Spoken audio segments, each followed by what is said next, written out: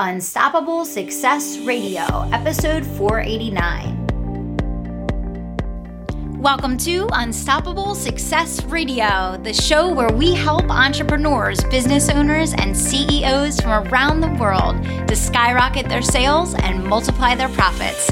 I am your host, Kelly Roach. Now let's get down to business. Welcome back, and thanks so much for listening to Unstoppable Success Radio. I am thrilled to have an amazing guest on the show today. If you don't know him already, he's someone you need to know, and I'm so thrilled to have him here. Over the past 12 years, he started 3 companies from scratch in 3 different industries, each of which have been taken to the 8-figure mark. He built his first 7-figure company at the age of 27 while waiting tables. He built an email list of more than 1 million subscribers, wrote a podcast of more than 5 million downloads, and his businesses have made over $60 million in revenue, all doing it from the comfort of his own home. Guys, I am so happy to have with me here today someone I look up to and respect so much in the entrepreneurial world, Mike Dillard. Mike, welcome to the show. Thanks for having me, Kelly. I'm absolutely stoked to be here. I had a little freak out when Lindsay booked you to come on, just so that you know. And we've had some amazing, really big names on this show, but we're really happy to have you because you are the real deal, making it happen in the world of entrepreneurship. And people need to see and hear, stories of people like you, especially because you know what? You started your business, you were waiting tables, you were doing the hustle and grind, just like everybody else out there is. Right. And, then went on to build these amazing businesses in different industries and different spaces. And so why don't you tell us a little bit about, some of those high highs and low lows that you had on the path? Because I followed your journey and you've been very forthcoming with sharing lots of different, aspects of that. So tell everybody some of those, fun war stories that you have. Oh, gosh. Yes. So I knew I wanted to be an entrepreneur by the time I was a senior in high school. I was waiting tables at the original macaroni grill in Boerne, Texas, before it was bought out and turned into a chain. And that experience really showed me that I did not want to have a boss that could tell me when I had to work and when I couldn't. So That's when the seeds were planted. And I spent the next 5 or 6 years pursuing different businesses, in my early 20s, going through college, failing at all of them miserably, until I finally realized that success was not going to come as the result of a product or a business opportunity or a mentor or anything else. It was really going to come as a result of increasing my value to other people by learning some valuable new skill sets. And so that was the real turning point in my life, from chasing money, trying to get my bills paid and not making a dollar in return, to saying, you know what, I'm going to start over. I'm going to spend the next year or two mastering a couple of skill sets that I need to know as an entrepreneur, for example, sales and traffic generation. And I spent the next year and a half mastering those, practicing every single day for hours. And 18 months later, I had a new set of skills. I could sell whatever I wanted. I could generate traffic however I wanted. And that's what allowed me to build that first 7-figure business in less than 2 years later. So, yeah, that's amazing. I want to go back to that keyword, which is, developing new skills. Because I think so many times on our entrepreneurial journey that people get caught up in, I'm working really hard. And, hard work is very, very important. And yes, none of us succeed without hard work. But there are skills required as an entrepreneur that you have to dedicate many, many hours to mastering, to actually excel, to scale, to build to 7 and multiple 7 and 8 figures. And I love how you just pinpointed 2 of them, which I talk about on the show all the time. The ability to sell something and the ability to drive traffic so that people know that you're selling something. Right?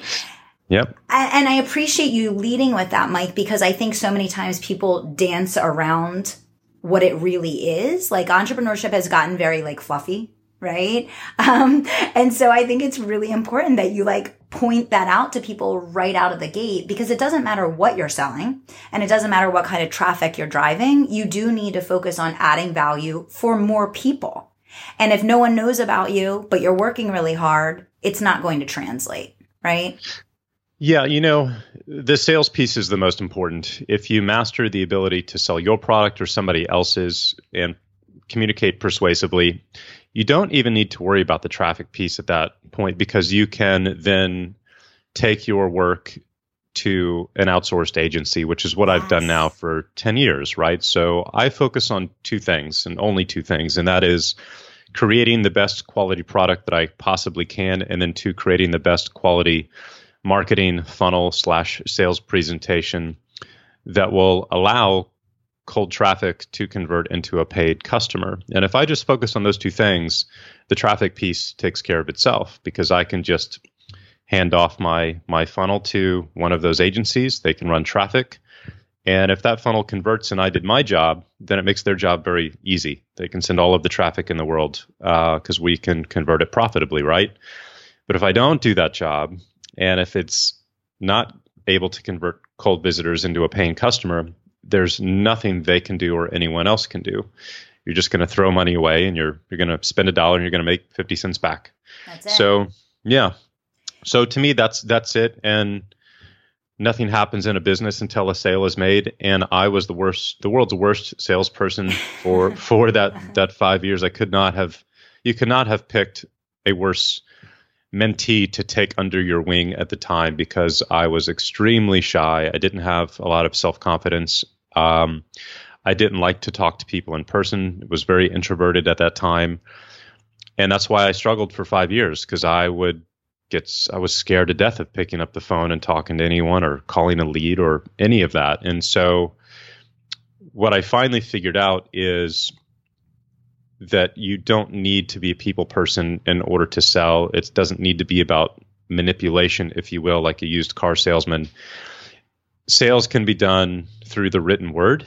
And that's when I discovered copywriting. I was like, holy smokes, I can write a web page or a script to a video or an email that will sell for me, and I don't really need to talk to anyone. And that was the really big turning point. And so I think figuring out how you're wired. There are other individuals who are very much extroverted who are amazing at selling from stage and from live webinars and different modalities. And that's great for them, and that works for them. The biggest, I guess, piece of wisdom I could share is to figure out how you're wired, and then align yourself and build your business around that wiring, rather than trying to swim uphill against the current because you see that working for other people. If you're not wired that way, it's like you've got 100 pounds strapped to your back and you're trying to climb a mountain still. It's a lot easier if you let that go and just roll down the mountain. If you're just set up a little bit different. Yeah, no, couldn't agree more. And, we're in a really special moment right now, and you've been in business for a long time, and so you, I'm sure, feel this way also. I feel that we're in this incredible intersection of opportunity and technology right now that's unprecedented in history. And I think we are unbelievably lucky to have the opportunity to do millions of dollars of business from our iPhones, from our home offices. Mm-hmm. And to me, the heavy lifting of sales of the past has really in many ways been taken away by our ability to connect and engage through teaching. And, I would love your feedback on that, Mike, because I know for me, like I came from a sales background. I did sales for Fortune 500 and then was leading sales teams. And I never have felt since I transitioned into the online world, I never have felt that you really have to sell, because if you teach and you have a good offer and you're adding value for people, and then you present an opportunity, a lot of times people, I feel, are more likely to buy based on that than, kind of as you alluded to earlier, the car salesman pitch anyway, right? Yeah. Well, the key is if you can demonstrate your expertise and that you can provide a solution to that person's problem, it makes it very easy for them to say yes. Right? And so teaching is a critical part of that. But you mentioned the technology piece. We're at a really interesting turning point right now where everyone's attention spans have been fragmented into 15 to 60 second clips for the most part. At most, you're looking at a 15-minute YouTube video. Mm-hmm. And so what we're having to do is to fragment our sales messages and our relationship building process into a longer time frame with many tiny pieces of content rather than one large piece of content. I'm not saying do either or. I'm saying you want to do both, and it's just changing the dynamic. And then the nice part about it is that social media sales and the ease of selling is directly proportional to the amount of trust and rapport you have with someone. So social gives us the ability to build that trust and rapport with people over time in little 15 to 60 second bites. But once that adds up to an hour over the course of maybe 2 to 3 weeks or a month of combined consumption, that level of trust and rapport is there as if they sat with you in front of you for an hour. And so at that point, making a sale could be as easy as, hey, here's what I've got, here's what it'll do for you, and here's how to get it, rather than having to spend an hour and a half on a webinar making a pitch to a stranger who's never heard of you before or seen you before. So it's just a different approach. It's longer term now, but if you'll do it consistently over that time period, it actually gets easier. Yeah, absolutely. It's so funny. It's funny that you brought that up because literally I did a live stream yesterday and I was talking about how I believe in 2020, one of the most important skills for entrepreneurs to master is soundbite marketing, right? Because the attention spans are going down so much and you have to be able to concisely convey a message that makes an impact very, very quickly, which means you have to be crystal clear, right? And I think that, even when people think that they're clear, that there's still many times vagueness. Are you using a lot of ad sequencing right now, Mike? Is that something that you guys have integrated into your traffic strategy? Yeah, I mean, I honestly have not been actively building for about a year now, dealing with a pretty significant health issue. So I'm just now in the last 1 to 2 months coming back online, if you will. And what we're all about moving forward is putting the right message in front of the right person at the right time. Mm-hmm. And we can essentially pursue hyper segmentation at this point, thanks to the technology that Facebook, Instagram, and YouTube bring to the table these days. And so I can put a certain message in front of you, let's just call it at the top of the funnel, where it's going to be the very first exposure that a stranger might see of me and my work. So in that regard, it might be a 3 to 5 minute video, but it's just going to be content only. And I might record 3 to 5 videos on different but related topics, let's just say around business. And my only goal of those videos is to get you to watch them and for me to deliver value to you, to start building that relationship and establishing trust and rapport. And there doesn't necessarily even need to be a call to action. It's just to build that familiarity. And then once you've consumed a certain amount of those videos, let's just say it might be 50% of it, it might be, let's say 10 minutes in total watch time, we'll put you into a middle funnel bucket. And now we'll start to show you ads that are around our offer and that do have a call to action. Either that's going to a capture page, downloading a free report, or buying our product. For the people that we see who watch the sales presentation, who maybe visit the checkout page but don't buy, well, now we'll put those people into a third audience, which we're going to then show them videos that handle objections or maybe answer common questions. And so we're taking the entire sales process that we would normally do in 30 straight minutes, and we're breaking that up into 5 to 10 minute pieces. And we're dripping them out over time because that's just how people are consuming content these days. Yeah, perfect. No, brilliant. And I appreciate you walking everybody through that because I think it's very important for everyone to be evolving their strategy to be in line with, just like we saw, over the last, 5 to 8 years, how much has shifted, obviously to almost 100% social media, right? Now it's like that next evolution is coming with that progression, right? Just like you just walked through. So I appreciate you sharing that. I do want to pivot for just a second, Mike. So you obviously have built both, 7 and 8 figure companies. You took 3 companies, to that level. And I would love to hear a little bit from your perspective, what you feel like the different skills and strategies from 7 to 8 were for you versus from, 7 to multiple 7 or high 6 to, 7. What would you say was different for you in that process? This is going to be a disappointing answer, but nothing. So, and I say it's going to be different because all three of those businesses hit multiple 8 figures in revenue based on the sale of one primary product that was, again, really aligned with a group of people at the right time who were addressing a very specific problem at that moment in time. And so an example of that is the financial education company I started back in 2010. This was interviewing financial experts on different ways to invest money, because the entrepreneurial industry, 99% of the conversation is about how to make money. And yet very few people talk about what to do with that money once you make it. And post 2008, not only were entrepreneurs trying to figure out that question, but the whole world was, at least here in the United States. The market had crashed. What had worked in the past was no longer working. And so putting out a solution to that problem that addressed that fear, that concern, and that unknown was 90% of the reason that business did 10 million in revenue in its first year.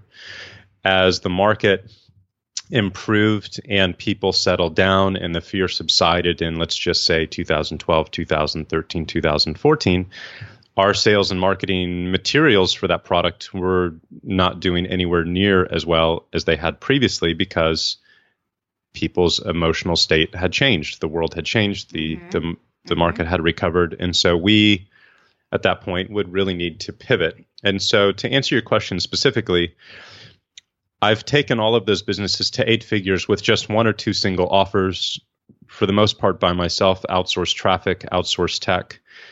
And, we had a little team for that company, but honestly, that was a mistake. Building that team was completely unnecessary. It drained profitability in the business. It did not add revenue to the company. And so you can take a business to 8 figures with a great offer. And that just depends on 2 things: the size of your potential audience.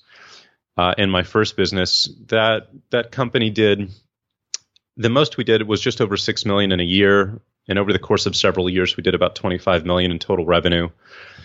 But that was pretty much the max.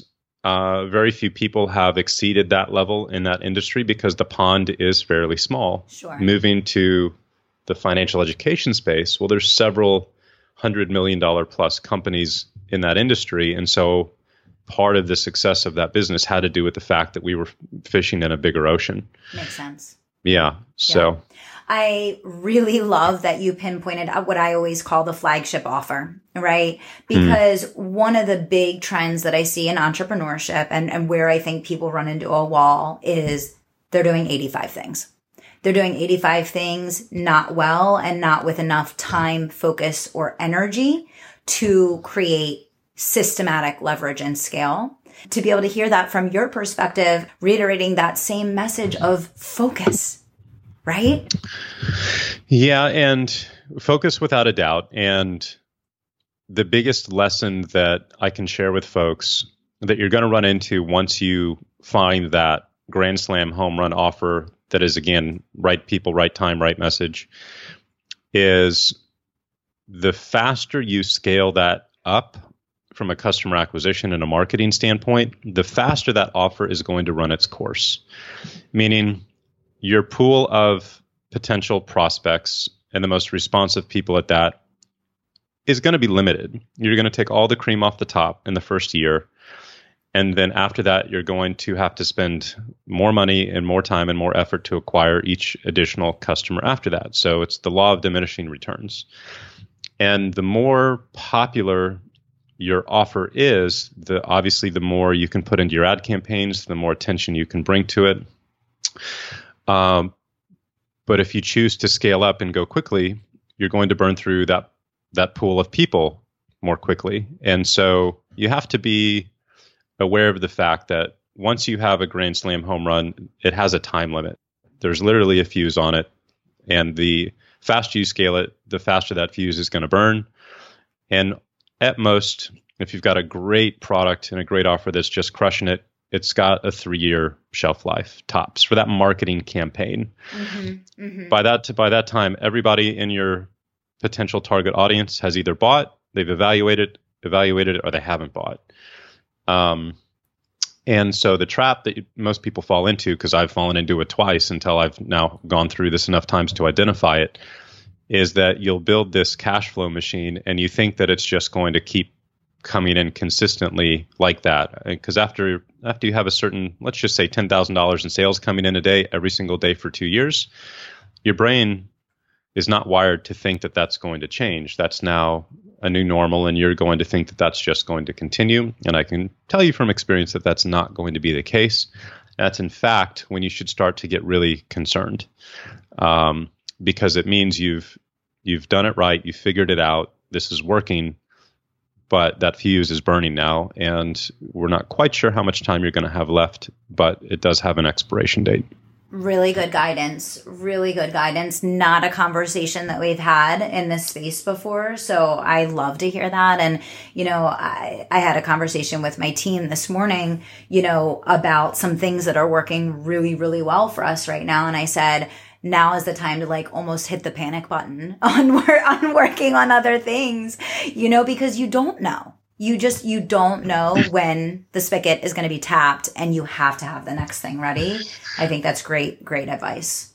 Yeah. And you don't know if that next thing is going to work. It's very, very, very difficult when you essentially create lightning in a bottle and you have that magic sales funnel that just converts and crushes it.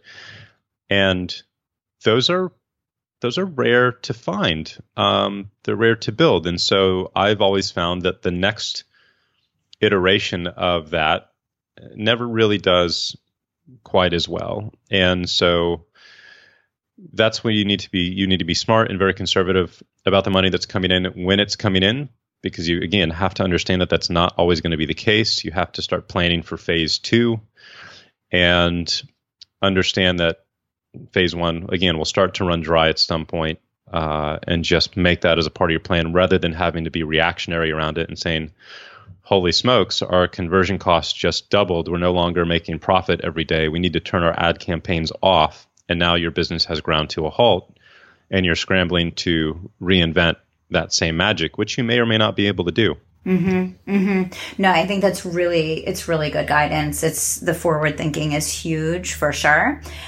This has been amazing. And I want to just spend a couple minutes on failure, because I think it is so incredibly important, Mike. I'm trying to get that message out in the world to entrepreneurs about embracing failure, understanding that we are all going to fail and fail and fail. And if you're not willing to fail, you're probably never going to find the high level of success that you want to achieve. So can you give us some of your, best words of wisdom in terms of the failures that you've experienced, what you've learned, how it's helped you to ultimately succeed, and then just any words that you would want our listeners to hear from you before we wrap things here today?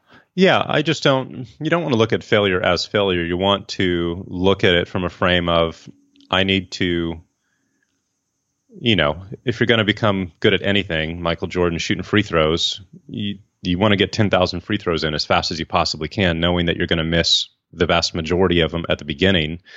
And so I just look at it, it's like, I need to go through this learning, quote unquote, failure process as fast as possible. And let's make these 100 mistakes in the span of 90 days rather than 9 years, so we can figure this out and get to the results that we're actually after. So I failed, again, every year, every day for 5 years before I made a dime as an entrepreneur. I think the most important thing that people need to understand is that this is always hard in the beginning, and people get discouraged when things are hard. But hard is nothing more than the fact that you don't have the knowledge you need to make it easy. And it's just like riding a bike, right? It's hard in the beginning, but once you have the knowledge and the skill to do it, you can pick it up 10 years later and just jump on it, and you know how to ride a bike. Same with entrepreneurship, same with marketing. The only reason it's hard right now is because you're missing some knowledge. And once you acquire that knowledge, then it's easy. I could start a new business tomorrow and it would be easy. But for first timers, it's going to be hard. And the solution to fixing that, new knowledge, new skills, as fast as you possibly can. Get off YouTube, get off Instagram. I deleted Instagram and Facebook off my phone for like 2 or 3 months this year, because I found that I was consuming those little bite-sized pieces of content from friends or colleagues or peers. But at the end of the day, I wasn't taking action on my business or building anything. I just felt busy. I was keeping myself busy with these distractions, right? And so would you have the gut? I make my living as an online marketer. Would you have the guts to take those apps off of your phone for 2 or 3 months so that you can focus on building and executing on what you need, to execute? And so that's a big trap people need to be aware of today is all of that time spent on social. You're not actually learning anything. You're wasting so much time. If you look at your app, I'd say most of us spend 2, 3, 4 hours a day, but on social. And that's not working. That's just being distracted. Yes. Thank you. That's so powerful. I love it. Mike, I definitely want everyone to tune in, watch what you're doing, listen and learn from you. I know I have. Where is the place that you're going to be kind of focusing the most energy or channeling the most of what you're doing that you would want people that are listening to the show today to get in touch with you at or follow along with? Oh, thanks. Just MikeDillard.com is the main hub. And right now we've got some great classes available. Some you can download for free. Right on the homepage there, my buddy Cameron Harold produced one for us on how to create a vivid vision for your life and for your business that we're giving away. That's phenomenal. It's something I go back and reference like once a year. And he's just someone I consider a mentor and I've learned a ton from, but that would be probably a cool resource for everybody to be able to get a hold of. Absolutely awesome. So guys, head on over to MikeDillard.com, grab the free course. That's absolutely awesome. We all need that reboot and reset for sure. So we'll make sure we put that link in the show notes as well, but MikeDillard.com. Mike, thank you so much for everything that you shared today. I'm really, really excited to be able to have this conversation and to get this message out to our listeners. So appreciate you being here. Yeah. Thanks for having me, Kelly. This was great. Thanks so much. Absolutely. Thanks so much, guys, for tuning in to Unstoppable Success Radio. Until next time, I want to remind you to dream big, take action, and don't stop until you make it happen. Thanks so much. Hold on, one more thing before you go. As a valued listener of Unstoppable Success Radio, I want to help you build your business, not just during the times that you're listening to the show, but all day, every week of the year. I have a new Facebook group called the Tribe of Unstoppables, and it's a place for you to come gather with other successful, driven, passionate entrepreneurs, creating financial freedom for their families and building a life and legacy of impact and significance. If you want to be a part of the community where you can network, get leads, gain referrals, build your business, and get unbelievable free trainings from myself and my team, go to kellyroachcoaching.com/community. That's kellyroachcoaching.com/community, or you can just pop into Facebook and search Tribe of Unstoppables. Drop me a note and let me know when you join. Can't wait to see you there.